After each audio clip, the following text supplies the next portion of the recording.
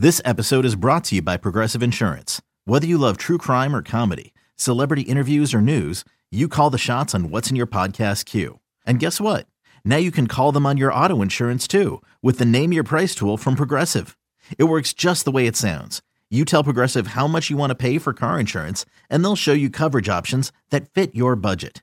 Get your quote today at Progressive.com to join the over 28 million drivers who trust Progressive. Progressive Casualty Insurance Company and Affiliates. Price and coverage match limited by state law. Welcome to the Brooklyn Basketball Podcast. Evan Roberts, Mike Biseglia. It has finally happened. No more hypotheticals. No more talking about part-time players. Kyrie Irving is back full-time. It was a very winding road to get here, but we have arrived. Mike, how you feeling? Disappointed in the Grizzlies loss. I was hoping for a fantastic day for the Nets, but overall pretty good, and just happy to know that he's going to be playing for this team full time.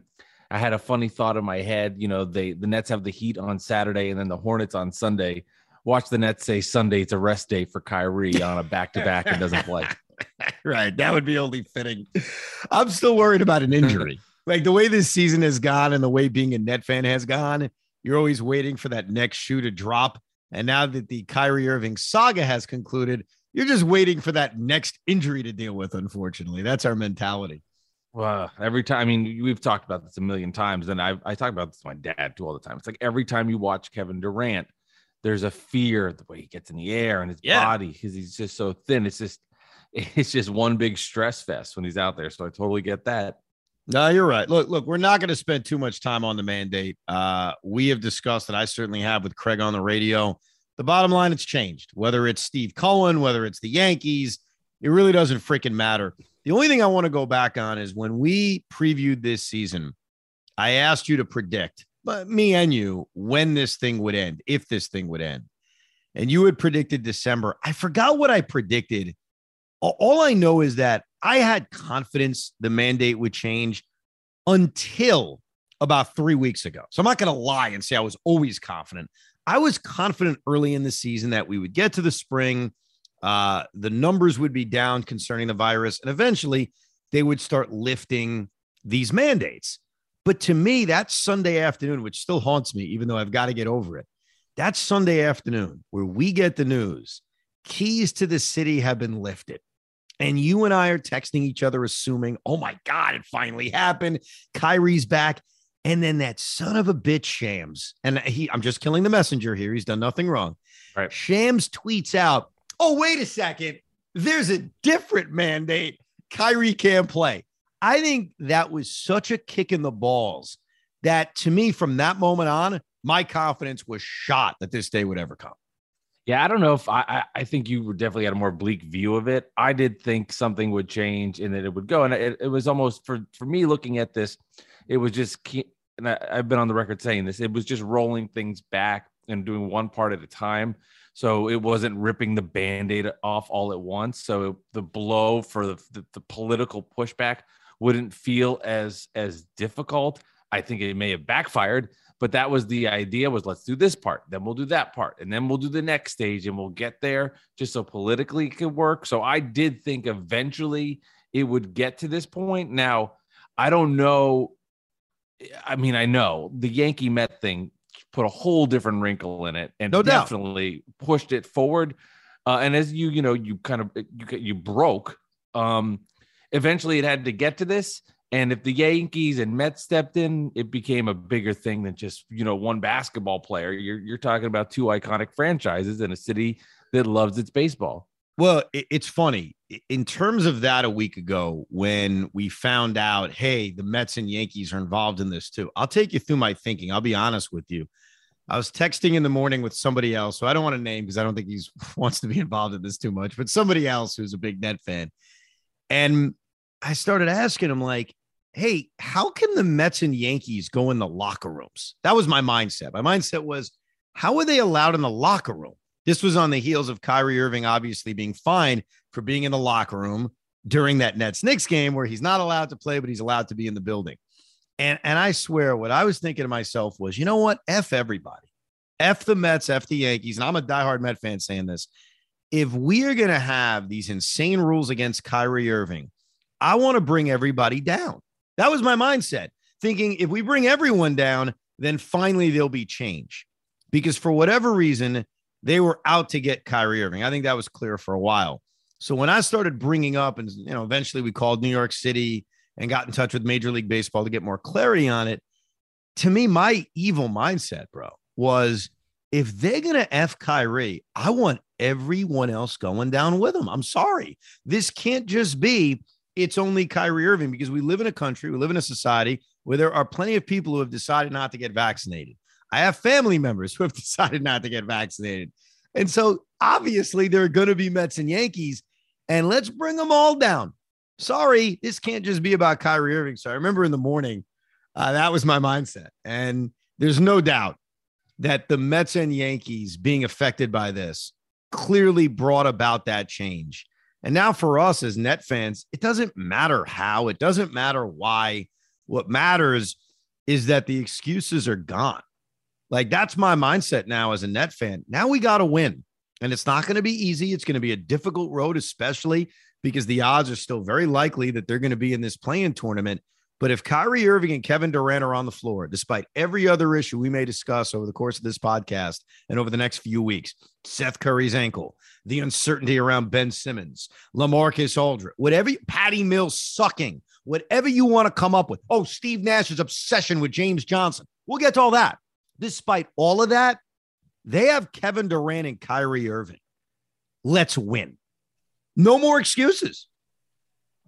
At least as a Nets fan now, you feel like there's a little bit of hope that's been given to you. And realistically, if Kyrie Irving was a part-time player, there was no shot this team had a chance to win a championship. And it's still an extremely difficult task considering the circumstances and considering where this team is with injuries and the bad luck that it's had. But Kyrie Irving is back. And if at least you can now just put your head to the pillow and go, there is a chance. There is a feeling of hope that this team can win. And we've only seen Kyrie and Durant, I'm playing 8 games together as teammates this year. It almost felt like it was a dream. Now it's like, okay, Kyrie's going to be there every day for this team moving forward. And at least you have a sense of hope. You have a feeling that, yes, this season has been garbage. This has been a major disappointment. This team started with James Harden, and now we're in a completely different era with the Nets basketball. But at least there is the chance when Kyrie Irving and Kevin Durant are on the court that you can win a championship. And I was thinking about this on my jog today when I was exercising. And I was thinking about the Milwaukee series when it was Durant, James Harden that wasn't himself, and then this other group of guys assembled that weren't playing well. And he brought this team to the brink of defeating the Bucks. And in my head, I was saying, man, this roster is better than last year's playoff roster when they were playing the Bucks. I could see Durant in the playoffs pulling it off. At least it's now possible with Kyrie there. Oh, no, they have a better roster. And it's funny. You think back to the game the other night against Memphis, which I agree with you, is a massive disappointment because that had a chance to be, oh, what an iconic day. Kyrie's birthday. The mandate's about to be lifted. A quality win against a really good Grizzly team, which we could do a whole podcast on. I'm still depressed they didn't draft Desmond Bane. That was the one guy in the 2020 draft I looked at and said, boy, Desmond Bane would fit this team well. They obviously passed on him. They drafted Sadiq Bey. They traded him for Landry Shamet, whatever. But you look back to that game against Philadelphia. That's what this can be. You know, the game against Memphis was all about Durant and all about Irving, and they both had monster offensive performances. But everything else sucked. Their defense sucked. They got nothing from their bench. They really got nothing from anybody outside of the 2 superstars. The game against Philadelphia, which was we're on a podcast, so I'm going to say it this way, was a masturbation-worthy game. Is that a fair description of the game against the Sixers?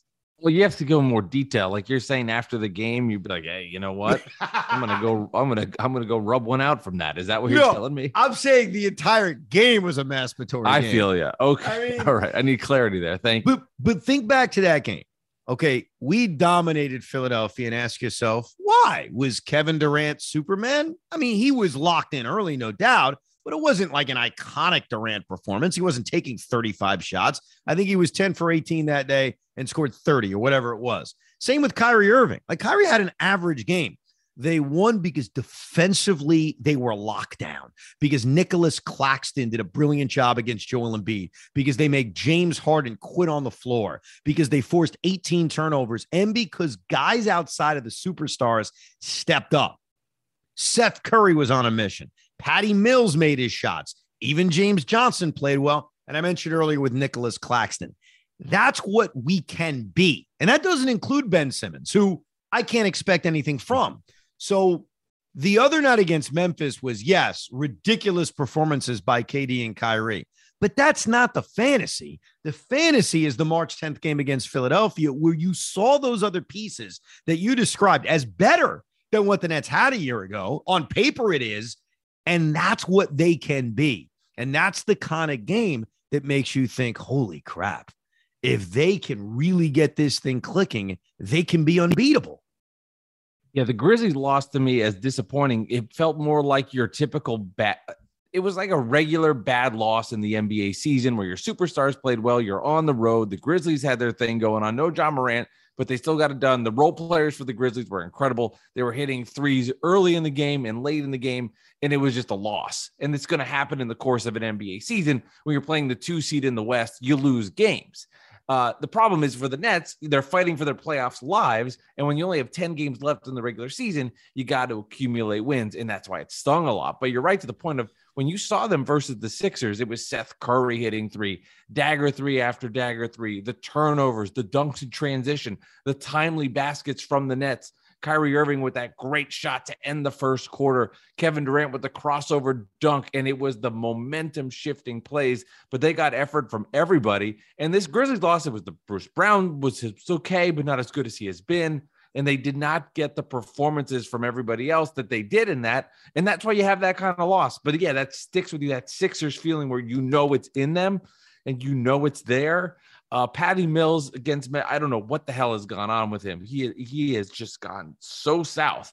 That would worry me. And then to your point about Ben Simmons, at this point, it's like you have to just go in thinking he won't be there. But in net fashion, like how things change, April 6th or April 4th or wherever, when they're playing against the Cavs, they'll say Ben Simmons is here.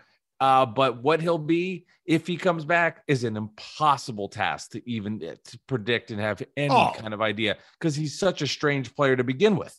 And we've never seen him with this team. I mean, Ben Simmons' next game is going to be his first game as a Brooklyn Net. So when we were waiting on health last year, we had seen glimpses of what the big three could look like. We had seen a little bit of Harden, Durant, and Irving. So when we were waiting for them to all be healthy, we had a thought of what it would look like in our head.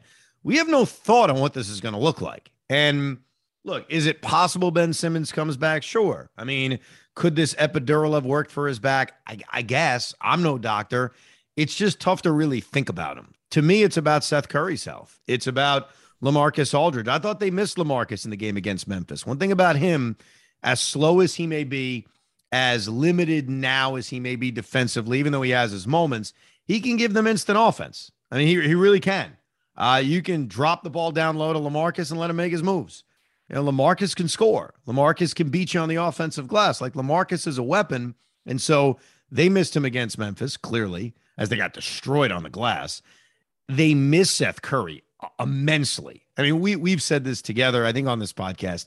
Seth Curry is the most important guy in that trade, especially with Joe Harris not coming back, and especially with Patty Mills sucking right now. I mean, Seth Curry's importance is vital, so they've got to be careful with him. I'm not saying you got to rush him back. Obviously, these games matter, but what matters even more is that when you play in these play-in games or postseason games, that you have a healthy Seth Curry. And it's a worry because he even said the other day, this ankle's not going to get better. He's just going to have to manage through it. So even though Steve Nash said, I'm confident, it's a different part of the ankle, I totally get why they need to be careful. But, dude, he is so freaking important to where they need to go. Yeah, it's wild, too, because they dealt James Harden. And I think for Net fans now, he's a distant memory. And you're rooting for the Sixers to lose, but you don't care anymore. But you realize when you make that trade, the centerpiece of this deal, of course, is Ben Simmons, because he is the 25-year-old maxed out contract guy that's a star player who's gone through all of this crap, but he's the part of the trade. And I think most Net fans, you expressed it, I'm expressing it. It's like he's not even part of the deal. And you're worried about Seth Curry's health because you need his outside shooting. You need his passing. You need what he brings to this team. And then you think about Andre Drummond and how much of a difference when he is on. He has helped on the defensive glass, just getting rebounds. He's even shown a couple of nice, decent post moves to score in the paint. And yeah, it's like Ben Simmons wasn't even part of that trade. And it's so strange that the Nets traded James Harden. And I think from adding Andre Drummond and Seth Curry, I feel just good about that, considering where we were before. And just anything from Ben Simmons would be such a luxury. And it would be so bizarre watching this game. All of a sudden, here we are watching the Nets versus, I don't know, pick your team at the end of the season, the Pacers. And here comes Ben Simmons in. Like, is he just going to get 15 to 20 minutes and take the role of James Johnson away? I mean, it's going to be bizarre. Yeah, I don't know why. I'm just not even picturing it. It's one of those things, and maybe it's a coping mechanism. You don't want to build yourself up to be let down, or maybe it's what I said earlier, that we've never seen him play with this team. So it's easier to not imagine something we've just never seen. But I'll add to what you said. They got Seth Curry. They got Andre Drummond in the Harden trade, and they also unlocked Bruce Brown. So for whatever reason, Bruce Brown is a different player.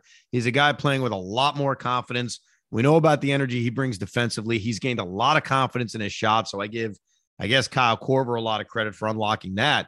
So when you analyze what they got in the James Harden trade, besides an offense that plays at a much different tempo, they've also unlocked Bruce Brown along with Seth Curry and Andre Drummond. We can't forget that. Yeah, besides the outside shot that he's been knocking down, his free throw percentage, I'd love to figure that out, because he's knocking down free throws now at a much higher rate, and his ability to finish in the paint and get to the basket and finish strong. That was such an issue for him early in the season, where the floater wasn't going down from 5 to 8 feet out. He was driving to the basket and was missing layups left and right. Now he's gliding to the basket, dunking, getting and ones. I mean, it's remarkable the turnaround from him that he has displayed. And sports is a mental game, man. And I really believe that when James Harden left the Nets and was traded out, that he was able to relax and get comfortable. And then from there, his confidence has just taken off. And he has been such a difference maker for this team. The Nets with Brown, Durant, and Claxton defensively, doesn't happen as much last night, but they have been so good as a trio together. Yeah, man, it's great to see the Bruce Brown of last year come back, because it was, I've never seen, just to see a guy that was nothing to expect him from. Wow, Bruce Brown's a key player. We need this guy to, right. Oh my goodness gracious, he stinks, to, oh boy, he's going to make some money with a contract. Yeah. Such a weird back and forth. Yeah. That's something we're going to have to address during the offseason. The offseason is going to be really, really interesting for what this team does, but hopefully that's months from now. That's the big hope. You know, what annoyed me, that game against Utah was a really, really good win. And hopefully it's the last game we ever play without Kyrie Irving, assuming he can stay healthy.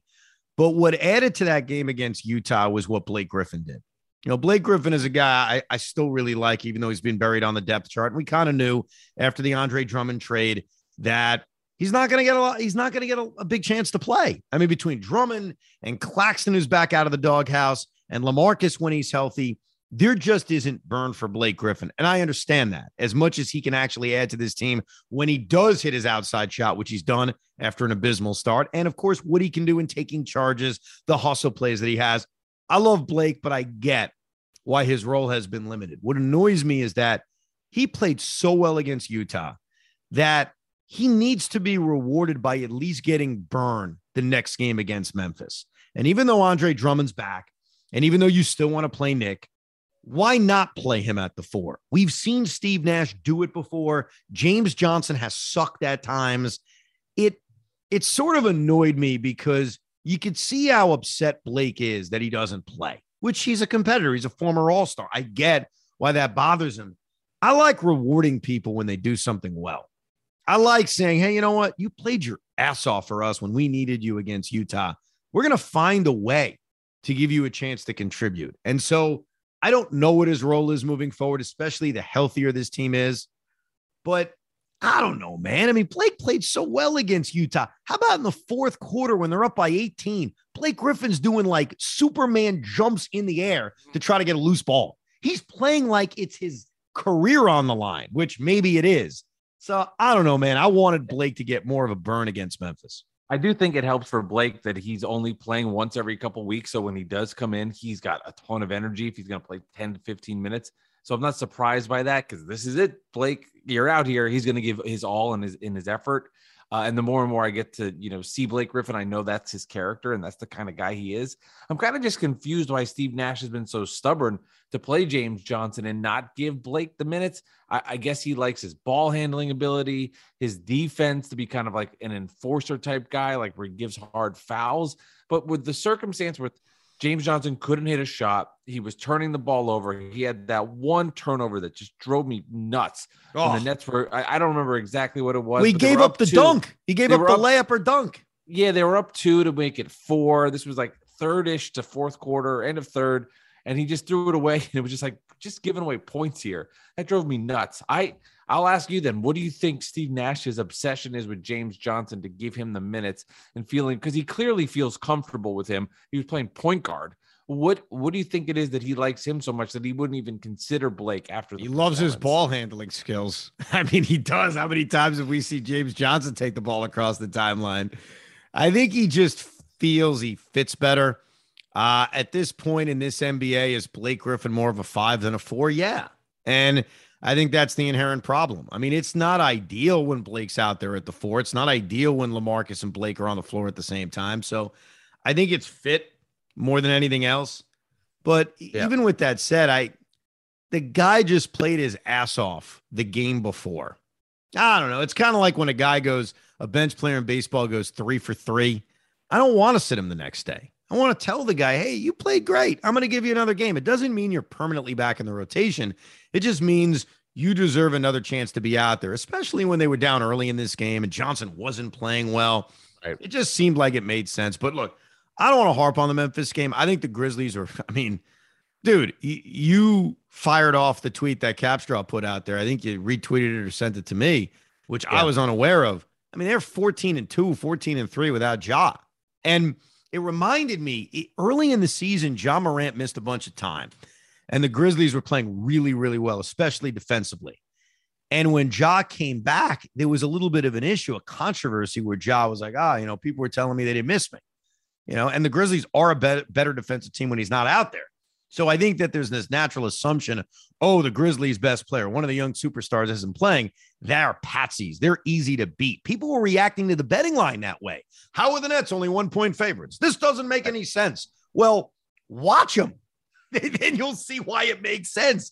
They're a good, feisty team. And for whatever reason, even though it's national TV, even though it's Memphis, they didn't have the look in their eyes that they had against Philadelphia, that defensive intensity from start to finish where they wanted to take their souls. They didn't have that the other night against Memphis.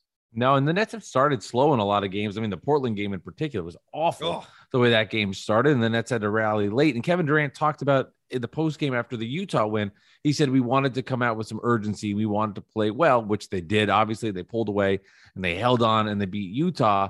And you get to Memphis and it wasn't, the first quarter was okay, but that second quarter just got out of hand. And then the third quarter, they woke up again and they need to, with 9 games left and they're fighting to make the playoffs, I would hope, knock on wood, that they come out with this urgency feeling and not like, we're really good, we can coast, because we're not talking about like, we're the 2 seed. Do we want to play Cleveland in the first round or Toronto no, they're only 1 up on Charlotte. They need wins. They got to come out and kick ass. Like there's no wiggle room left. That is gone. You're right. And I think that's something that's almost forgotten in the euphoria of Kyrie being full-time. Their road to the real postseason, the real one, where they play a best of 7 series, it's rocky. I mean, it doesn't mean they're going to lose in the play-in tournament, but the fact that they're going to be in a play-in tournament, and it's very, very likely, it's just math. When you look at the way the East is set up right now, they're going to have to play maybe 1, maybe 2 stressful games because, look, here's the simple math. The Toronto Raptors defeated the Cleveland Cavaliers on Thursday night, and I think that's a good thing. So now they both have 41-32 records, and I think Toronto has the tiebreak, which means, okay, season ends today. Nets against Cleveland in Cleveland play-in game. If the Nets lose, they get a second shot. But if you're in that 9-10 game, you have to win twice. It's not, okay, you got two opportunities to get in which, believe it or not, this discussion will happen if the Nets are in the 7-8 game. There will be a discussion of, well, maybe they're better off losing the 7-8 game. No. And then facing Miami in the first round. Jimmy Butler wants to fight his coach. That's a better matchup. Bro, I'm not saying it, but there are going to be some Net fans discussing that. Oh, that's the worst. You get in the playoffs, you take your chances. You don't lose and then put yourself in a one-game situation where, let's say, Kyrie tweaks his ankle or Kevin Durant goes out, and then the season is over. And trust me, I've ran that replay in my head. No, you just have to get in. You hope it's Cleveland because of you hope they're playing Cleveland in the play-in just because of the Kyrie couldn't play in Toronto and the mandate there and everything. So that's what you hope for. And then you start thinking of the storylines of Kyrie returning to Cleveland, and Jared Allen now trying to get some revenge. It's Karis LeVert trying to get some revenge. It would be surreal to see the Nets in a play-in game going up against Jared Allen and Karis LeVert. The whole thought of that is just wild. You know what? Take it over Toronto. Well, that's the thing. We almost feel like, we got past this vaccine mandate thing, except if you play the Toronto Raptors in Toronto. It's the same thing the Yankees are going to have to deal with in May. Yeah, they could all play home games if you're unvaccinated, except you're not playing the Toronto Blue Jays. And that's a very different issue, which I'm sure Yankee fans will discuss. So here's the math on this whole thing. To get to the home game being in your building, and if that's the point, then it doesn't matter if it's the Raptors or Cleveland Cavaliers, because if the game's in Brooklyn, Kyrie's able to play. They're going to have to make up 3 games on Cleveland, 3 games on Toronto. The tiebreaker with Toronto is still up in the air because they split the season series. They would have the season series against Cleveland, and they have a head-to-head game against Cleveland. So 3 games back, if they can beat them on that final Friday night of the year, it's really finding a way to make up 2 games in the standings. That's really what it comes down to. And it just doesn't leave you with much margin for error.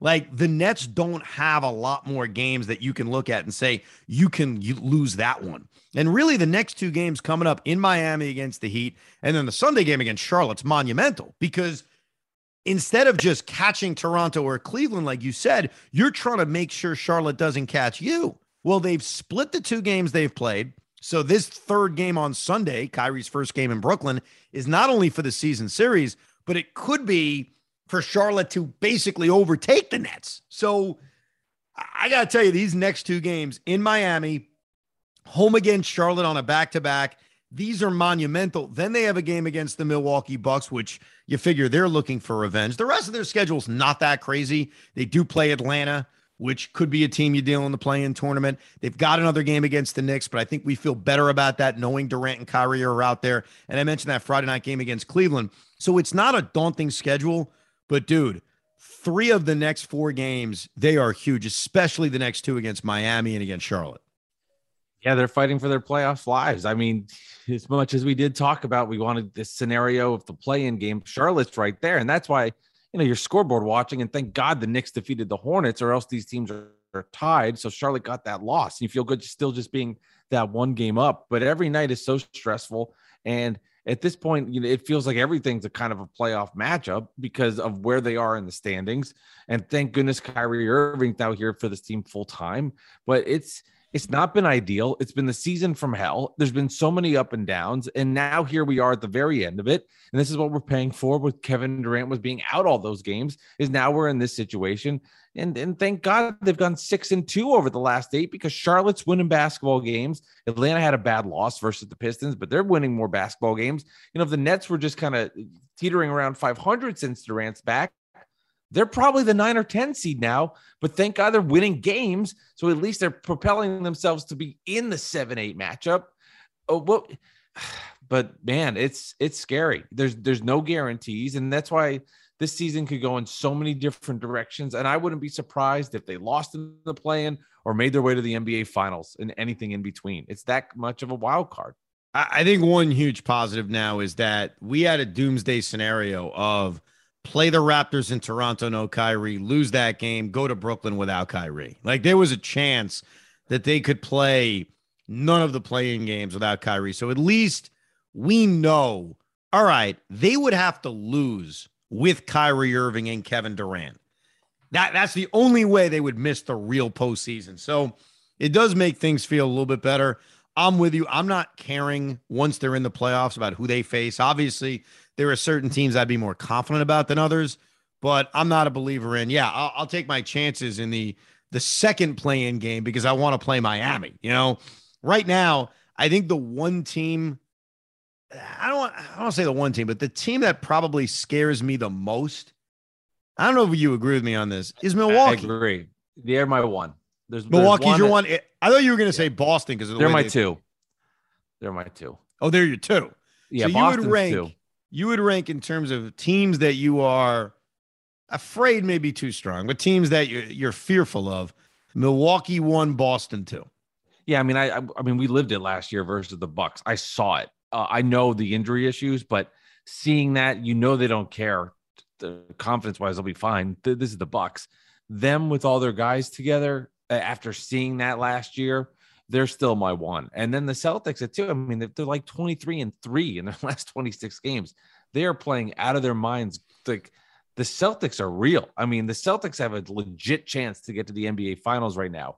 They're cohesive. Jason Tatum is never brought up in these MVP conversations. And I'm thinking to myself, why is he not an MVP? The Celtics don't lose, and they're on the verge of being the 1 seed in the East. The Kyrie factor going back and forth. They'd love to give it to him. The Celtics, I think it's Milwaukee, Boston, and then to me, Miami and Philly are a big step back. Yeah, no, I actually agree with you. And it's crazy because Boston, Milwaukee, Philly, and Miami are all so close. They're separated by a game and a half in the standings, 2 in the loss column. I'm not sure what the tiebreakers say, but the point is the Nets could face anybody. I mean, any of those teams could be the 2-7 matchup or potentially the 1-8 matchup. We have absolutely no idea. I will make you this prediction. Yes. I don't know why. I don't know how, but I believe in symmetry. I am convinced that the Nets will play the Celtics in the first round of the playoffs, that we are going to get a rematch from a year ago. And I know that's one of the teams you don't want to play it. I respect it and I understand it. I was in Boston a few Sundays ago and they could not stop Jason Tatum, but I don't know why. It just feels like we're going to get a rematch of last year with certainly a different expectation going into that postseason series. The idea of playing Philly right out of the gate is sort of intriguing to me, just to have that hell on earth, Super Bowl feel, Armageddon, Sixers, Harden's back in Brooklyn, Ben potentially is back in Philly, and let's just get that crap out of the way, Yeah, well, I 2 parts. I want to say one thing, but first I have a question for you. Which player in the Eastern Conference do you fear the most in a series to go up against? So based on the respect I have for him off of last year and the fact that he finally was able to break through, it would be Giannis. I think it would be crazy not to say Giannis, but outside of that, it's not Joel Embiid. I think it's Jason Tatum, to your point. He was, and look, maybe it's a little recency bias. We saw the Nets slow down to a degree Joel Embiid. We saw Nick Claxton do a great job against him. They didn't shut him down by any stretch, but they frustrated him. We saw Jason Tatum do whatever he wanted in Boston a few weeks ago. So I think my respect meter leans towards Giannis because, look, it was my fear last year. Giannis and the Bucks are going to break through, and it's going to be through the Nets, and they're going to finally break through and be champions. And they did, even though Giannis's best moments may not have necessarily been against our team in that round. Eventually, he showed his greatness. So the respect meter says Giannis, but in terms of the way they're playing right now, it's Tatum. I'd agree with that completely. And then the other point I wanted to make, to me, the Nets, I feel like if they get through the first round, whoever it's going to be a top tier team if they're fortunate enough to get there. to me, once they get through like the first round, this team would be connected and then would make its way to the finals. Like if Durant and Kyrie are grooving and you got Ben Simmons back and you're able to get through the Celtics, the Heat, at that point, the first round, second round, and the third round are all going to be the same level of competition. I think that would be essentially their regular season getting through that, and that would be their time to gel. And if they could sustain a team like the Celtics that have been cohesive all year and beat them without having any kind of cohesive roster themselves the whole season, then I'm like, the Nets are going to make it. Yeah, if they can get through that. It's a great point. It really is. And I don't know if we'll ever get to see that, but if they get through the first round, that means they have played a hard-fought 5-game, 6-game, 7-game series, and they've probably done it with the chemistry being developed. Because, look, Seth Curry, Andre Drummond, they're still relatively new. Even Kyrie Irving and Patty Mills, like how many games have they played together? Goran Dragic, like this is still a very, very new team. And that's always been my concern. Like, can they develop that chemistry, especially against tough teams that have played together all year? I agree. I think the longer they're around, the more dangerous that they get. I agree. I think my confidence would go up every round, which is usually not the case. Usually I get more nervous or more negative as things go on. Exactly. I do agree. It's just, can they get there? Because look at the road they're going to have to go through. It does help that Durant and Irving, assuming they get to the playoffs healthy, because I always have to say that, knock on wood, they have not played nearly as many games as they could have. And that is, a sneaky positive that Kyrie Irving should be refreshed. Even Kevin Durant, as many minutes as he's played when he's been out there, he missed a big chunk of the season because of that knee issue. So they should be a rested team as they go through this gauntlet, which is very likely, just based on the math, to have to deal with this play-in game. I mean, it's just, I'd be very surprised if they get hot enough and get enough help to jump up to 6, because I've been doing math on this. I honestly think they have to run the table.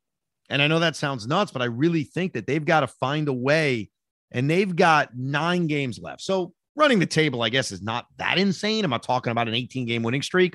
They do have some tough opponents. I mentioned Miami Saturday night, the Bucks next Thursday. But just doing the math on this and looking at the schedules, I think they'd have to win all 9 games. The remaining games would finish them at 47-35. And even then, there's no lock that they avoid the play-in tournaments. That's the spot they're in right now. Yeah, and that's what happened when Kevin Durant was out for all those couple months, because they lost all that wiggle room, and now they're there. Now they're in this situation. So yeah, if the Nets go 9-0, it's like the Cavs have to go 5-4 or something like that, which is not unrealistic. So yeah, it's like, it's 3 games with 9 left, but when you start to really look at it, Cleveland's going to win basketball games. Toronto's going to win basketball games. And then you're going to keep losing one of these. So there's no margin for error at all. Yeah, that's the scary thing about this whole thing. But look, here's the overall positive we have to take as Net fans. Despite all the issues we have faced this season, we now have answered one of the most important questions, and that's the availability of Kyrie Irving. That was always the thing that made this almost impossible to overcome. And I remember tweeting that months ago, whether James Harden's on this team or not on this team, the biggest thing facing the Nets is the availability of Kyrie Irving. And at least we now know he's available. I'm excited for Sunday. I'm excited to see him play a game in Brooklyn. I assume he's going to get a huge ovation. I think the craziness of all these mandates has turned him, rightly or wrongly, I think it has. I think it's turned him into a sympathetic figure. And so I think he's going to get a great reaction Sunday against Charlotte. And then it's a big game.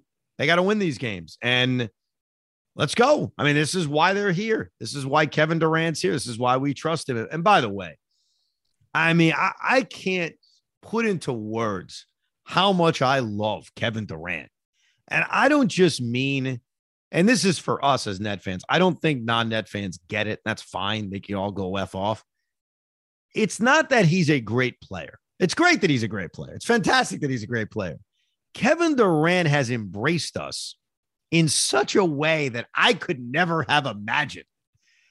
Everything he says, between the long-term commitment he's made to talking about the fans, just everything to trolling the Knicks, which I think we always appreciate, to trolling the Philadelphia 76er fans. I mean, Kevin Durant is moving up the list as an all-time favorite athlete. I got to tell you. Yeah, he's a net. He embraces it. I think when he signed the contract, we don't know what's going to happen with the injury. We don't know why is he really doing this. And he's been all about being a Brooklyn Net. He loves it. He does because he signed an extension. Yes, you mentioned he embraces the fans. He trolls the Knicks. It's been awesome to see. And he is a true net. And sometimes I still do have to kind of pinch myself when he's having these epic performances. And rightly or wrongly, Evan, like now he makes these ridiculous shots. Like, okay, like the three he hit versus the Knicks, that was big. I'm escaping on other shots, but it's just, I don't even get I get excited, but everything since that Milwaukee series, I'm like, this guy is magic. And it's just unbelievable. And I don't mean Magic Johnson. I just be like, he's truly magic. It's just, I'm like, it's just astonishing every time now I'm almost expecting him to make these insane shots. It's been awesome. And a lot of unfinished business though, of course. Unfinished business, no doubt. All right, how does this end? Are we in the 7-8 play-in, or do we drop down to 8-9? And who do we play in your mind? I think they're the 8 seed, and I hope it's Cleveland. But I think they're going to win games, and they're going to hold off the 9-10.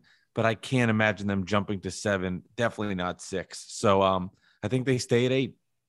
We shall see. Brooklyn Basketball Podcast. You can check out Mike Delivers Pod at Mike Delivers Pod on Twitter, and he's usually beating up his Knick fan friend on the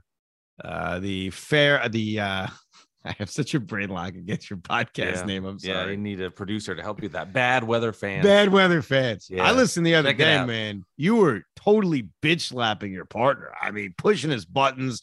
You basically told him RJ Barrett sucked. If anyone wants to hear that.